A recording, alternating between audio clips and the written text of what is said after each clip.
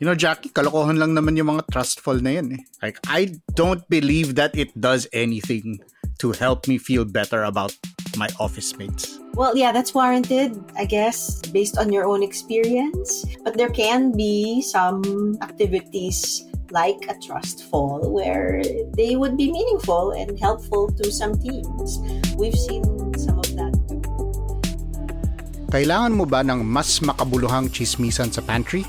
Listen to more conversations about work, both hot takes and thoughtful takes, with me, Carl Javier, and Jackie Caniza on The Imaginable Workplace. Check it out on Spotify and wherever else you listen to podcasts.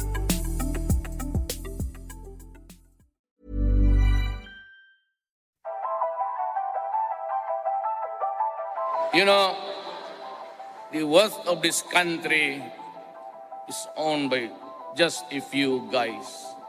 Ito yung mga tao na kinukuha yung yaman ng ating bayan, wala namang ginagastos kung hindi mga laway nila at koneksyon. And they get most of the concessions, the franchises that is given freely through money, through influence, and sheer greed. That was former President Rodrigo Duterte on August 4, 2016, making another grand promise early on in his presidency.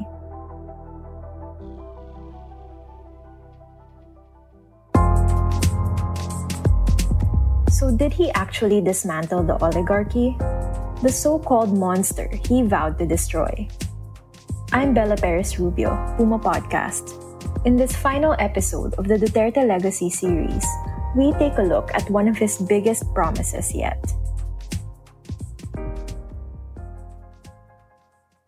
What do you mean by oligarchy? That's the first point to be made here. So if you're following President Duterte's words and his declarations, he seems to be referring to tycoons, right? Or families that have owned businesses for a long time. So ABS-CBN, the Lopezes, Ayala. So are they oligarchs in the true meaning of the word? That's debatable. That's Attorney Michael Yusinko, a policy analyst and constitutionalist. He doesn't really agree with Duterte's working definition of the oligarchy in the Philippines, but we'll get to that a little later. First, let's listen to the former president again, this time at an oath-taking in 2017, making it clear exactly who he means when he says oligarch. That's what ails the Philippine society. It's the corrupt media, yung muka ng Prieto pati Lopez ng pera at yung simbahan. The oligarchs of this country. And so he went after them, repeatedly attacking ABS-CBN, the Philippine Daily Inquirer, and other affluent families and businessmen who he perceived as critics and adversaries. In July 2020, Duterte's allies in the House stripped the Lopez family-owned ABS-CBN of their franchise. The move cost thousands of workers their jobs and deprived millions of access to information amid a raging pandemic. Here's what Duterte had to say about it a few days after. Kaya ako mamatay, mahulog yung eroplano, putang ina. I am very happy. Alam mo bakit? Sabi ko, without declaring martial law, I dismantled the oligarchy that controlled the economy of the Filipino people. But here's the thing. That may have crippled one powerful oligarchy, but it also benefited others close to the president. In January 2022, some of ABS-CBN's former frequencies were awarded to Advanced Media Broadcasting Systems, a network controlled by billionaire Manny Villar. Villar is not only the country's richest oligarch, with interests spanning real estate, food, retail, and broadcasting. His wife, son, and daughter are also sitting lawmakers. To say they're powerful is an understatement.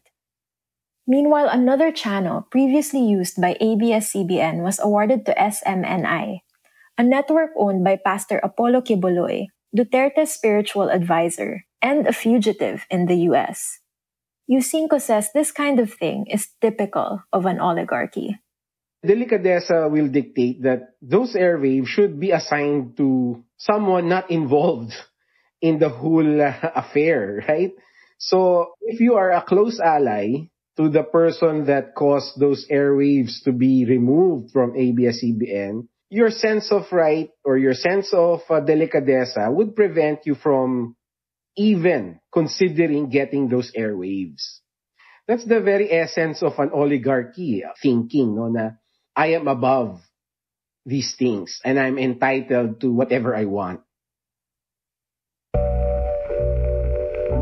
Davao businessman Dennis Uy, Duterte's top campaign donor, has become the poster boy of the new oligarchy.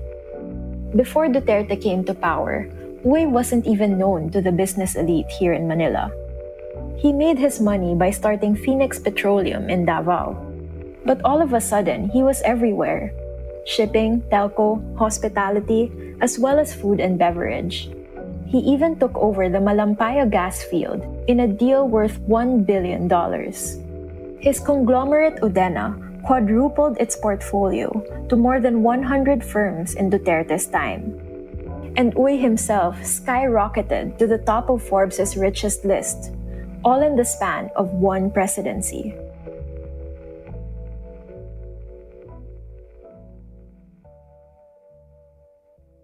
Earlier, we told you that Yusinko, like many political analysts, takes issue with who Duterte identifies as oligarchs in the first place.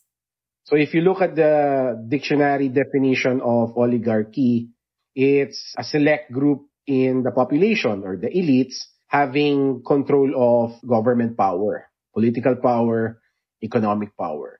And political dynasties fit that definition perfectly. So yes, we do have an oligarchy in the Philippines now, and that comes in the form of political dynasties. Particularly, our problem now, our most urgent problem now, are fat political dynasties, no? Fat political dynasties are clans with members who hold government positions at the same time. Studies show that poverty, underdevelopment, and impunity are prevalent in areas where fat political dynasties thrive. And that to me is what the problem really is, no, when we talk about oligarchy. Because many of these fat political dynasties are also tycoons, right? There are 2 Villars in the Senate, and there are a bunch of Villars in Las Piñas, and also a Villar in the House. And yet, diba, they are, the patriarch is one of the richest Filipinos around, right? Yusinko notes that fat political dynasties have infiltrated even the highest levels of our government. Our president has a sister in the Senate, has a son in the House, and has a nephew at the local level and other relatives at the local level. Not just him. Our vice president also has a brother in the House, has a brother in the local level. Not just them, no? The list can go on and on. Despite Duterte's chest thumping, The Economist magazine ranked the Philippines 4th among countries where crony capitalism is most prevalent. We're just behind Russia. While this ranking in 2021 shows the Philippines slipped by one notch on the list, the wealth of billionaires in the country still surpassed 10% of the country's GDP. Let me repeat that. The few billionaire families in the Philippines to this day control more than 10% of the total economy. That is why I am fighting a monster. I am just 2 months older, but believe me, I will destroy their clutches sa ating bayan. So did the former president fulfill his promise to topple the oligarchy and even the playing field? The oligarchy was not destroyed, was not even diminished in my view. And the reason why I say that is our political system is still dominated by fat political dynasties. So he can say what he wants, but reality trumps whatever he says. Diba? And reality is, fat political dynasties dominate both our political system and, in a way, our economy as well. And that was today's episode of Teka Teka. Again, I'm Bella Perez Rubio. This episode was edited by Presh Capistrano. If you like this special series on President Duterte's legacy, share it with a friend or two and follow Teka Teka and Puma Podcast wherever you get your podcasts. We're excited to build our community with you, and it looks like we'll be able to meet for events real soon. So if you want to stay in the loop, please go to pumapodcast.com and subscribe to our newsletter. Thanks for listening.